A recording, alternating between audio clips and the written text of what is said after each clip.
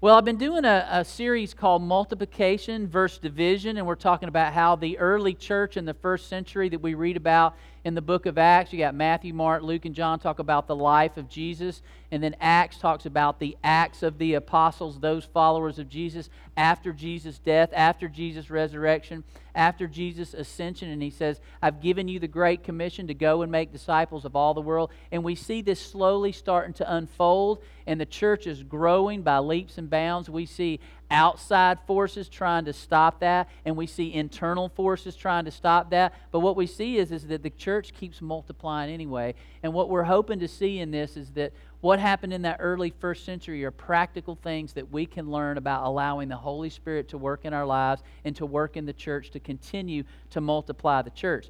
But I want to share something kind of funny with you. There's a lot of laws out there that we probably don't know about that are still on the books that probably should have been changed years ago, but for whatever reason, they just haven't been changed. And there's a couple that deal specifically with churches in different states in the United States. So I'm just going to read you a few of those that are still on the books. I'm not really sure why they're still there or why they got on there in the first place, but they're interesting. In Wheeler, Mississippi, young girls are never allowed to walk a tightrope unless it's in church. In Blackwater, not backwater, but Blackwater, Kentucky, tickling a woman under her chin with a feather duster while she's in a church service carries a penalty of $10 and 1 day in jail. In a place in Oregon, no one can eat unshelled roasted peanuts while attending church. In Honey Creek, Iowa, no one is permitted to carry a slingshot to church except for a police officer. In Lee Creek, Arkansas, no one is allowed to attend church in any red-colored garment. Have no idea where that came from. Swinging a yo-yo in church or anywhere in public on the Sabbath is not permitted in Studley, Virginia. And in Slaughter, Louisiana, turtle races are not permitted within 100 yards of a local church at any time. Now, I know that's crazy, but those are really laws that are in the books in some places. I don't know how they got started or why they're still there. But you think about those, that I'm sure at some point there was a reason for that law or for that rule or whatever, but it's very interesting. But I want you to think about something. How many of you have ever gone in to take a test where you knew you were not going to pass that test? Okay, there's a lot of y'all. There's nothing worse. I remember being in high school, and I just remember studying and going in, especially math. I was never good at math. That's why I'm this whole multiplication division thing, okay? But you go in and you just kind of go, I really don't have a chance here. I've studied. I've done the best I can. But the good thing about this is when this 30 minutes or hour is over, I'm done. I was to the point where I don't even care if I fail. I'm just going to be done. I don't have to worry about this. I don't have to do this anymore.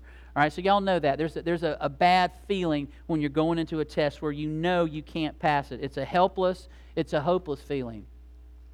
But there can also be another feeling where there's a deception that giving a test that you know someone else can't pass kind of gives you some power. Have you ever had to make somebody take a test and you know there's no way they can pass it, and deep inside you're really glad that they're not going to pass it? Because maybe you're mad at them or something, they're going to fail it and I'm glad. And so you have this feeling that I'm going to give them a test, there's no way they're going to pass, they're not going to be in the cool club or whatever it is, and they're just not going to pass. And I'm kind of glad of that. So you feel a little bit of this power, but that feeling of power or superiority or whatever it is short-lived, especially if we're going to give a test that we know we can't pass either. Have you ever done that? Have you ever expected someone to pass a test that you know you couldn't possibly pass ever? And I'm not really talking about a specific written test, am I? I'm talking about there's things in life where we have expectations of others to live up to those expectations, but we know even ourselves can't live up to those expectations. So the Apostle Peter comes to this realization in his life after several defining moments that he has. And we've read about some of those in the last few weeks. Last week we talked about his experience with a man named Cornelius who was a Gentile. And not only did he go to his house which is something a Jew did not do, go to a Gentile's house, but he actually went in his house and he shared the gospel of Christ because it was revealed to him from God in a vision, and the Holy Spirit says, I want you to go to these men who come to your house and go to this man named Cornelius. He is a Gentile, and I know you've been told your whole life that you're not supposed to associate with Gentiles, but I'm telling you, all of that has changed since Jesus has come. He not only died on the cross for our sins, but He also rose again to give us eternal life. And guess what? That's not just for the Jews. That's for everybody. And you think, well, everybody knows that, but I'm telling you, if you grew up in the first century as a Jewish man, that would be something that was hard to get through your head and to your heart. It would be really hard to grasp that. And Peter's starting to grasp it. He sees what's happening. He's heard about it. He's heard about that a guy named Philip, who's a follower of Christ too, has gone to a region and started preaching to the Gentiles, and they're coming to know the Lord. They're being baptized. He's heard about it. He went and saw for himself. This is for real. They are welcoming us here. They're accepting the word of Christ. This is phenomenal. He saw it. He heard about it. He went and saw it, and now God's got him involved in doing it in the life of Cornelius and these other people who are Gentiles. And he's going, this is for real.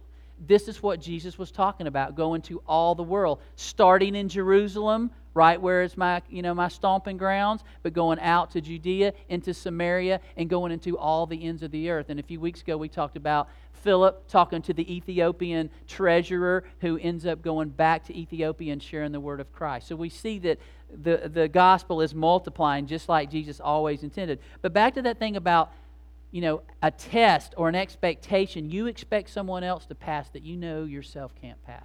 And you're going to see why I'm saying that in just a minute. But Peter discovered through direct revelation from God and the Holy Spirit that non-Jewish people, if you don't know what Gentiles is, just a fancy word for non-Jewish people, that they also have the opportunity to have a relationship with Jesus Christ. That same Jesus that died on the cross for him also died for the whole world. And now he's starting to grasp this. But for years, Peter had been taught a certain way, he had believed a certain way, he had practiced a certain way, but now he's saying, through Jesus, I realize there's something bigger than that. This is what Jesus was talking about. He challenged Peter on that and showed him a different thought process, a different heart process, and a different way of acting process. It transformed Peter, and this transformation is a journey. And I say this a lot in my sermons, and I'll say it again. We need to understand that. When we become a follower of Christ, it is a journey. It's a transformation period through the rest of our life. From the time we say, Jesus, I want you into my life, till the day we die, God is constantly transforming us, isn't He? You don't get it immediately right after you're baptized. You don't get it after a year of Sunday school or church. You consistently are learning more about what God wants to teach you through His Holy Spirit. And it's a process, and this is happening in Peter's life. For crying out loud, he's been with Jesus himself.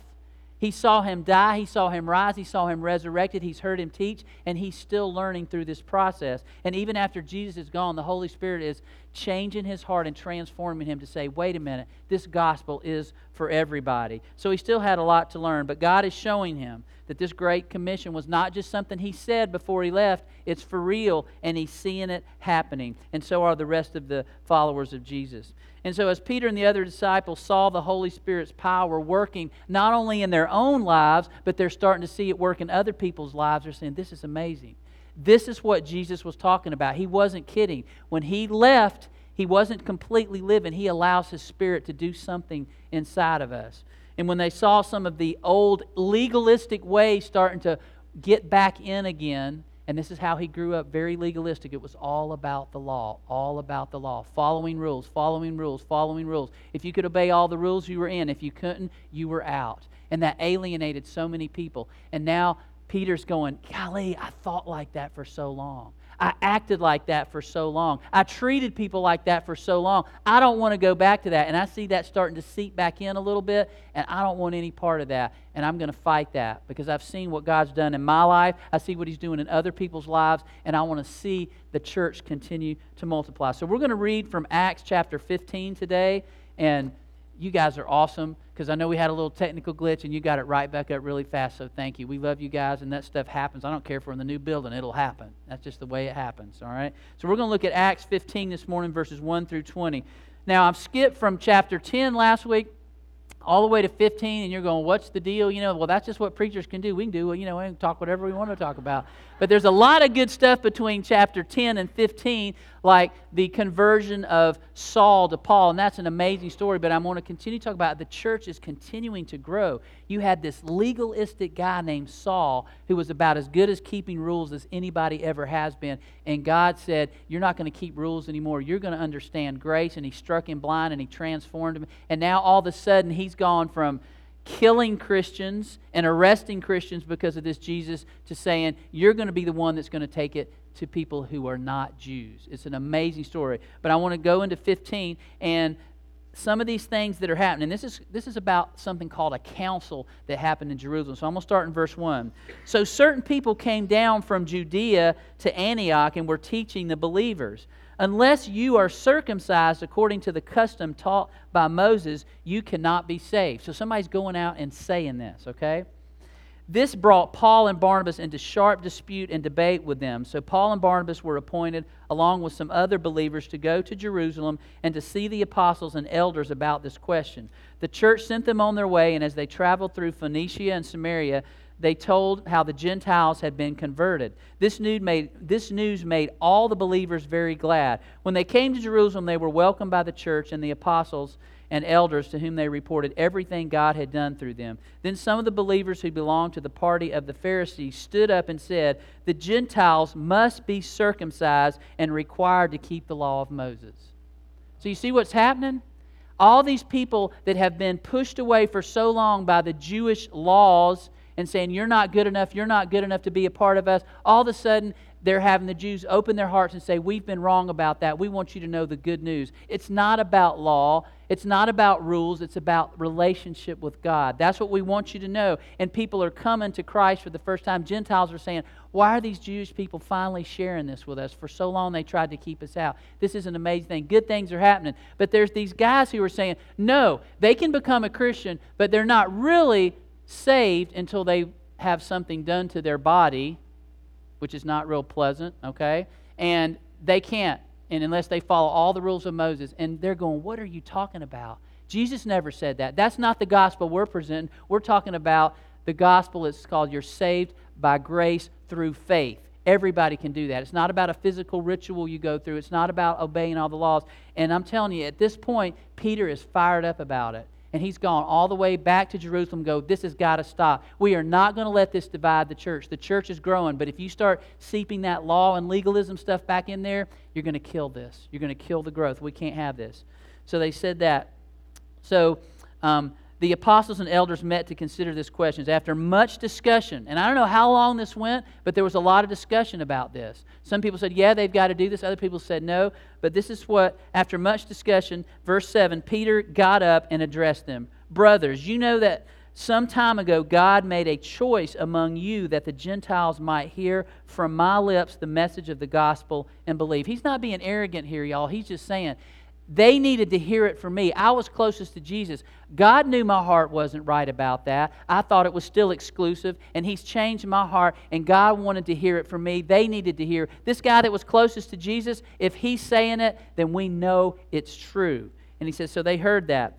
Who knows my heart, showed that He accepted them by giving them the Holy Spirit, give the Holy Spirit to them, just as He did to us. He did not discriminate between us and them, for He purified their hearts by faith. Now then, why do you test God by putting on the necks of Gentiles a yoke that neither we nor our ancestors have been able to bear? No, we believe it is through the grace of our Lord Jesus Christ that we are saved, just as they are. Did you hear what he said? This yoke, y'all know what a yoke is? You ever seen that on a cow or an oxen? It's a thing that yokes you together. He says, why are we trying to put that on these new Christians? We've already alienated them for years by that. Why are we trying to go back to that? You're pushing them away. Don't do that. And guess what, guys? We couldn't keep up with it either, could we? And those guys that are saying this stuff are sitting there going, well, I can keep the rules. Very prideful. I can keep the rules. No, you can't. We can't keep all the rules, can we? We need a Savior. Rules do not save us. If we could be saved by keeping the rules, Jesus never would have needed to come. Jesus never would have needed to die. He never would have needed to rise again. But all of that was necessary to save me. And no amount of rules that I try to keep can ever do that. And that Peter is understanding this, and he's fighting for this. We're not going to let that get back in there. We're not going to let that legalism get back in there. So the whole assembly became silent as they listened to Barnabas and Paul telling about the signs and wonders God had done among the Gentiles through them. So Peter gives this impassioned speech. We're not going back there. Why are you trying to put this yoke back on them? Why are you testing God? And then he says, then Barnabas and Paul are saying, let me just tell you, we were very Jewish too, and we're going out among the Gentiles, and God is doing amazing things. I'm just telling you what's happening. We cannot argue. Just look at what's happening. Lives are being changed. There used to be this thing between the Jews and the Gentiles, and now they're accepting Christ, and their lives are being transformed.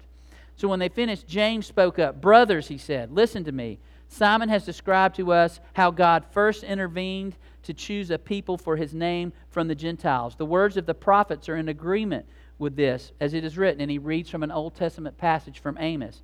After this I will return and rebuild David's fallen tent. Its ruins I will rebuild, and I will restore it, that the rest of mankind may seek the Lord, even all the Gentiles who bear my name, says the Lord, who does these things known from long ago. Do you hear that?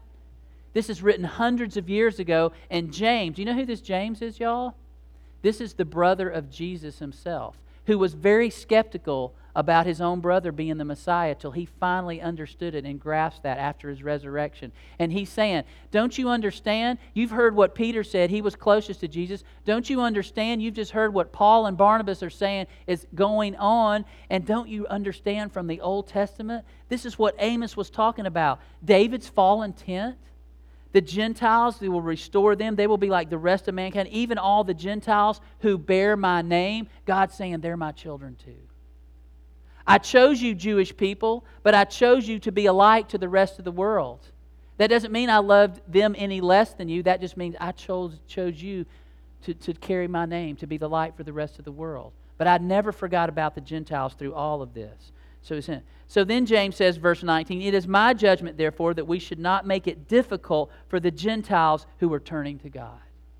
And if you throw all those old rules on them again and make them do the circumcision and all that, it's just going to turn them away from God. Why would we want to do that? Instead, we should write to them telling them to, and he says, abstain from food polluted by idols, from sexual immorality, from the meat of strangled animals, and from blood. What?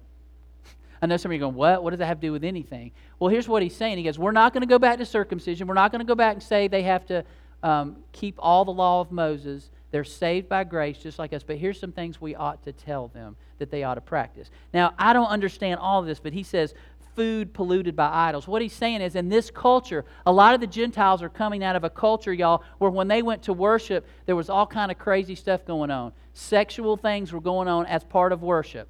You can see why that was appealing. Oh, you go to church and there's all kind of crazy stuff going on, okay? So he's saying you need to tell them, stop that.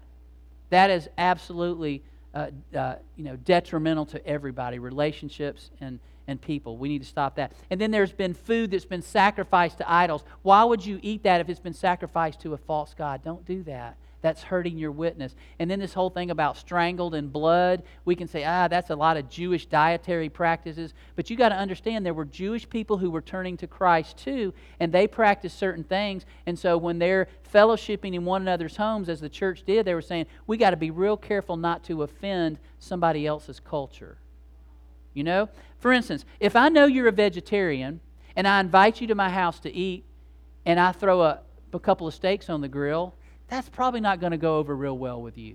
Now, I may think that's not something I would do. I may think it's crazy or whatever, but if I invite you to my house, if I'm sensitive and really want to have a relationship with you, I'm probably going to have salad and baked potatoes or something that night. I'm not going to throw a steak on the grill. Does that make sense? I think that's what he's basically saying. And this whole blood thing, this was part of drinking blood in some of these other religions they're coming from, and he's saying, don't y'all know what we do? And we're getting ready to do it in a minute. We celebrate the body of Christ by taking wine and bread. That's symbolic. And we're not going to let that blood thing be turned into something that's disrespectful to God. So he's saying, as long as we're going to come together, we got to be respectful of each other. We're not going to make them practice our things, but he's telling the Gentiles, be respectful of the Jews and where they're coming from. Do you see how big this is? Where this whole group is sitting down and saying, this is important for us all to understand what everybody's background is and what God's called us to be the body of Christ. And we're in this journey, and we're trying to get closer to Christ, but we come from different backgrounds, and we need to stay away from these things. So they send this letter with some of these guys are at the meeting, say, go tell the people that they don't have to be circumcised. They don't have to follow the whole law of Moses, but tell them this sexual immorality thing. And this is a sermon for another day. But sexual immorality, y'all, covers all kinds of immorality. And the Greek word, it means all kinds. Heterosexual, homosexual, out of wedlock, all those kind of things. I know we don't like to hear those things nowadays, but that was very specific. It's devastating when we take something that God has made and turn it into something that He never intended it to be. So He's saying, don't do that, and let's be careful with our dietary things, with our other brothers and sisters. Let's be there. So the church was able to continue to multiply in spite of that. And I think that's a pretty amazing thing. So what does that say to us today? Well, first of all, he's saying there's 3 don'ts here. He says, don't test God by clinging to the law rather than God's grace. That's the first thing he's telling them. The law, you've heard of the great old preacher D.L. Moody. He said this one time. He said, law tells me how crooked I am. Grace comes along and straightens me out. How great a saying is that? I'll read that one again. Law tells me how crooked I am, but grace comes along and straightens me out. And that's exactly what Peter's saying. The law never straightened me out. It just showed me that I was crooked. But Jesus came, and through His grace, He's able to straighten me out. And we're seeing that in the lives of the Gentiles. So let's not let that happen. And he says, don't put a yoke on the necks of the Gentiles that we or our fathers have not been able to bear. And I have to believe that Peter, when he used that term, yoke, he thought about something Jesus said. Do you remember something that Jesus said about yoke? He said, come to me, all you who are weary and heavy burdened, and I will give you what? Rest. Take my yoke upon you. Take my yoke upon you, for I am gentle and humble of heart, and I will give you rest for your souls. Okay? That's what he says in Matthew. And he says, for my yoke is easy and my burden is light. So I have to believe that when Peter is making this impassioned speech and he uses that word yoke, he's got a flashback to when Jesus is saying this. He goes, what do you mean? A yoke that's easy and a burden that's light. I do want rest for my souls. I am weary. I am burdened.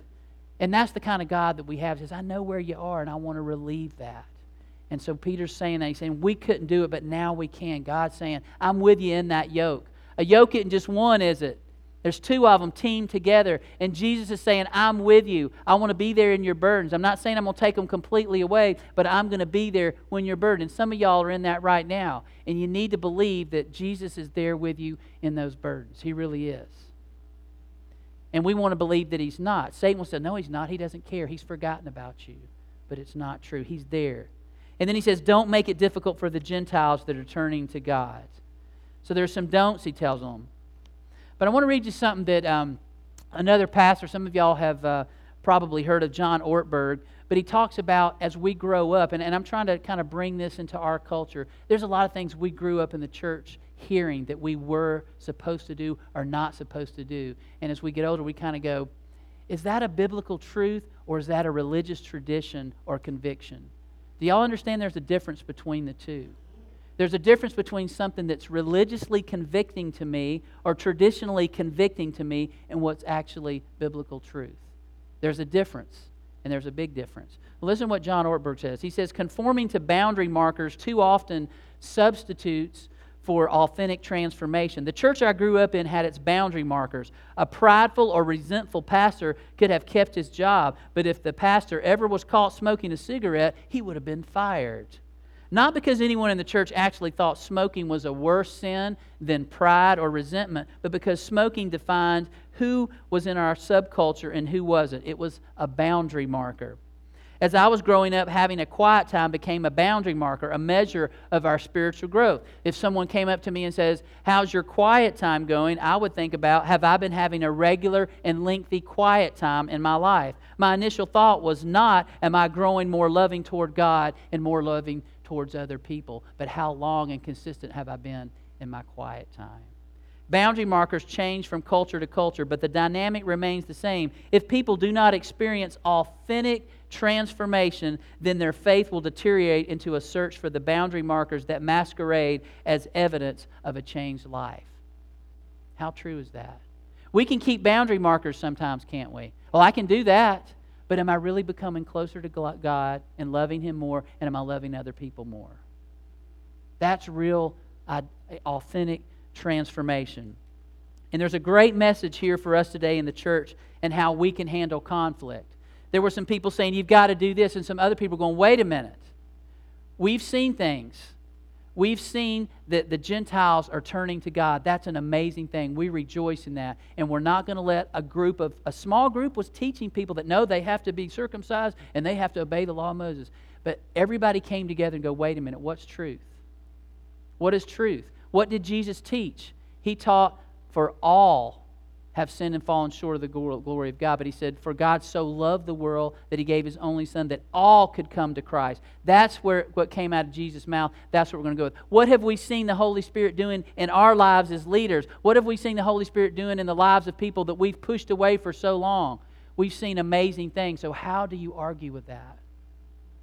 Peter was coming from my own life, my own transformation. I'm telling you what I've seen, what I've been a part of. God's doing something. Paul and Barnabas said the Holy Spirit is doing things. I mean, if Paul wasn't a poster child for transformation, he goes, y'all remember, y'all don't even want me to come in your church because I've been taking people to jail. And now you've seen my life. That is why I'm arguing against that old way. And then James goes, look at God's Word, y'all. Some of y'all that are saying we need to go back to the old way, hundreds of years ago, even the prophets were saying, eventually, God is going to show you that the Gentiles are on the same level as we are. We just have missed it. We've just missed it. And let's wake up to that. So there's a great message for us today in the church on how we handle conflict. That means we need to come together with our leaders and say, what does God's Word say? What do we see the Holy Spirit doing? Not necessarily what is the majority saying.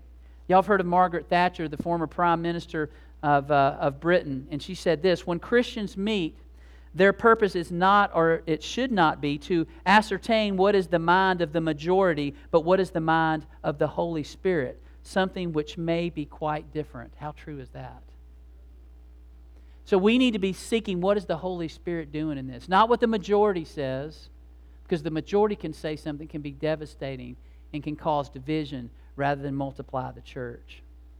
Max Lucado says this about how important it is for the diversity of the church to come together. He says, questions can make hermits out of us, driving us into hiding. When we have questions about things and we don't have an environment in the church where we can say, ask your questions. We openly ask you to ask your questions, yet the cave has no answers. Christ distributes courage through community. He dissipates doubts through fellowship. He never deposits all knowledge in the one person, but distributes pieces of the jigsaw puzzle to many. When you interlock your understanding with mine and we share our discoveries, when we mix, mingle, confess, and pray, Christ speaks to us. And that's so true as well. God's saying there's a lot of different backgrounds, and when we come together, when we pray together, when we read God's Word, we may see things differently. And that's okay, but we eventually got to say, what is God's Word clearly saying? What is the Holy Spirit clearly saying? And let's move forward with that. So this morning, we've heard a lot, but I'm so encouraged to say, hey, I want to take notes from that early church, how the leadership handled things. Because guess what?